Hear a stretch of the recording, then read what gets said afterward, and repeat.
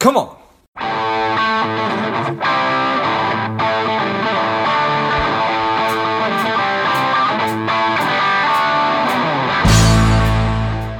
Spending too much time on social? Is your daily screen time over 2 hours? Are you a little bit overweight? Not saving enough money? If any or all of these are familiar, Strive could be for you. The Strive 2-week online bootcamp will help you to detox your mind, body, and money, getting you on your way to a happier, healthier, wealthier, and more confident life. Go to strivedetox.com, strivedetox.com, and get your mind, body, and money right. The strong, the powerful Wayne Titus has returned to Money Savage. Welcome back, Wayne. Thanks. How are you today? I am doing great. Thank you. Good, Wayne George. Titus is a CPA. He is a PFS, an AIFA, and the founding member of AMDG Financial. Excited to have you back on. Wayne, tell us a little bit about your personal life, some more about your work, and why you do what you do. Well, I started my practice in 2002. I was inspired actually to become a CPA a long time ago after seeing my dad receive poor business advice from his accountant. And, I started my business about a decade later. And I did that after seeing large companies fail during the bust of 2002, 2001, 2002. And so many families were impacted with layoffs.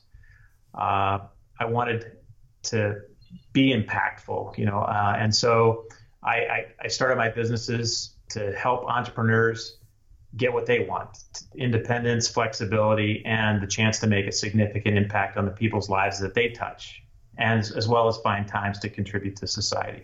So that's what I've been doing the last 18 years or so, and I'm happy to be doing it. Nice. I appreciate that. So you saw firsthand 2002, lots of companies struggling, going out of business, having to lay people off, and now fast forward, here we are 18 years later, and while it's a similar predicament, although for different reasons. Yeah, right. It's a huge predicament. I mean, I would say very few companies probably in the country were ready for this kind of an impact. It's certainly different than anything else we've experienced here.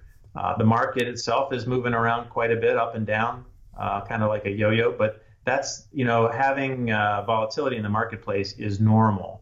But what we're experiencing, the event we're experiencing is certainly not normal. Yeah. So talk about how very few companies were ready for this. And, I just talk about personally, it's like you try to look at the stock market having gone up essentially straight up for the last 10 years and try to figure out what it is that could potentially derail it. I don't think there's probably really smart people that did think about pandemics, but certainly not me. And when we talk about companies being ready for this, let's be optimistic and assume that we're going to come out of this. What could or what should companies do to prepare themselves for something like this happening again? Or is there anything? Well, I think, entrepreneurs especially need to figure out, how do they continue to run their businesses with disruption?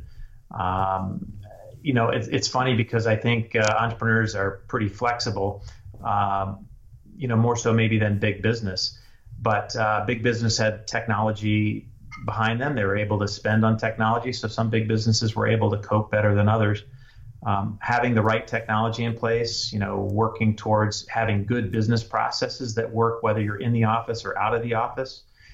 These are the kinds of things that you need to focus on. That technology just kind of underpins that process. So, exploring what are those things that you need to put into place in order to ensure that you're able to deliver the service or the product that you have is an important aspect of things. Individual entrepreneurs that do, kind of hands-on things. I work with a personal trainer, or you have physical therapists. A lot of their work is physical, right? They have to physically be with the client. Yeah. And yet they're finding ways through technology to overcome that obstacle when they have to. It's not exactly the same as, when you're in front of the person or you're working and touching that person, but it's as best you can do right now to keep things moving along.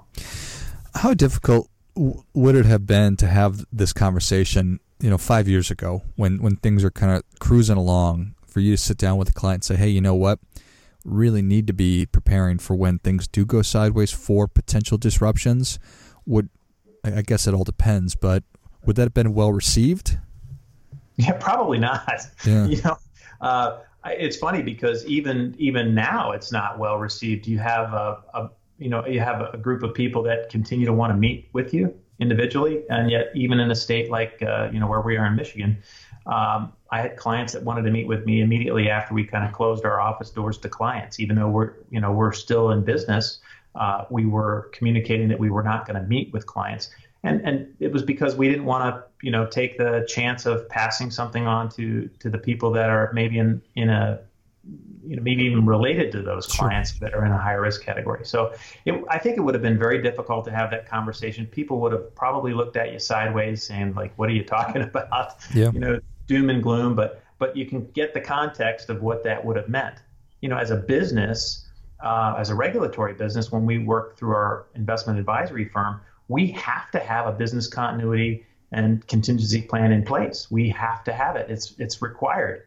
But so many businesses aren't regulated, and they weren't in that position to have those plans in place. Others are just putting those plans in place now, right? Trying to pull everything together. So I think 5 years ago, again, if you're a regulated business, you should have probably had this in place to begin with. And if you weren't, you might have had something, but most probably didn't. Yeah. So what would you say is the starting point for businesses as we do come out of this to say, okay, here's the things I need to be doing. I need to be investing in technology. I need to have more cash on hand. What kind of things should they be thinking about? For sure, I think they need to be thinking about technology. There's opportunities to apply for disaster loans and those kinds of things for capital outlay. And this may be one of those things that you can earmark those dollars for. It's not just like, helping you through this aspect of things, but actually planning forward. Those, disaster loans, those 7A loans through the Small Business Administration, those are something to consider, to be forward looking, to put this technology in place to serve you in case something like this might happen in the future. So I think that's one thing for sure to look at. The recovery is going to probably be, I was reading last week, the recovery is probably going to be a phased recovery. So people will come out of this, some businesses sooner than others. It's the human capital aspect of things that it's hard to plan for. If you have kind of a broad-reaching kind of infectious disease like this, who is it going to hit, and how are we going to plan around that? I think that's where you have to start thinking about even your human resource strategy, not just your technology strategy. Right. So, it's tough. It's tough when you're talking about small business because it just depends on what stage of the business that they're in. If they're a startup company or sort of an early on, maybe they don't have the bandwidth to be thinking about these things. It's just really focusing on the fundamentals. But I guess that's why you need good advisors. Oh, that's absolutely why you need good advisors. There's different kinds of advisors. I write in my book, The Entrepreneur's Guide to Financial Well-Being, about 3 types of advisors. You got the paternalistic, the ones that actually tell you, just do what I say, not necessarily what I do, or they don't help you understand it. There's the informative advisor that says, here's all the different things that you need to be considering, but doesn't really make a recommendation or help you understand it. And then you have interpretive advisors that basically are the ones that help you try to understand all of the information that's out there and make the best decision possible. Yeah, right. And where do you fall into that category? Which one do you consider yourself? Yeah, we definitely consider ourselves interpretive advisors. The CARES Act came out. There's 868 pages or whatever. Yikes. We dove into that almost immediately to try to figure out what the impact on our business clients was going to be, as well as impacts on individuals. And not just to share information, but to answer questions. We had 2 webcasts last week one for small businesses and one for individuals, just to go over kind of those things that we thought were important for those different groups, and to help them kind of make those decisions. So when we're talking about individuals, and I'm sure that you have a diverse clientele, do you find that and maybe you can just speak to kind of the population in general as well, that some of the folks that were actually prepared, that did have, I'm so tired of saying emergency funds, so I've just taken it saying cash on hand of 3 to 6 months or even a year. Are there certain habits that those people have that make them unique? Is it just a longer range outlook? Is it being frugal? Yeah, I don't know. I mean, it's hard to kind of stereotype that right. Kind of thing. Entrepreneurs are all different types, and some are going to be very conservative fiscally and have 3 to 6 months cash on hand. Others are going to be bootstrapping things, where they're trying to bring projects up from just out of their pockets. So yeah. You kind of have a range of categories there. And it's hard to say, well, the one that has 3 to 6 months on hand is the one that's going to survive, because that may not necessarily be true. If you've got high expenses and you don't have those funds available, you're definitely going to have difficulty surviving. And if you're bootstrapping it, it might not bother you at all, what we're going through.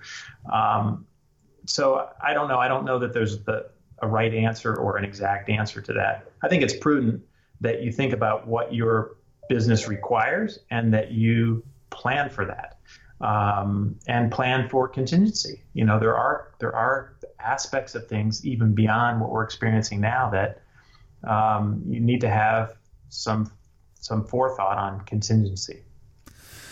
So let's dig a little deeper into that contingency. What are there main categories that people need to be thinking about? Well, if it's a capital intensive business and you need to have, cash flow is king in most businesses, right? But, if you've got the need for cash flow that's significant, then you should have more reserves. And if you don't have that level of significance, you can probably extend yourself a little bit further. I don't know that that's necessarily a great answer to your question, sure. But I think that's how you have to kind of frame it as it relates to your specific circumstance.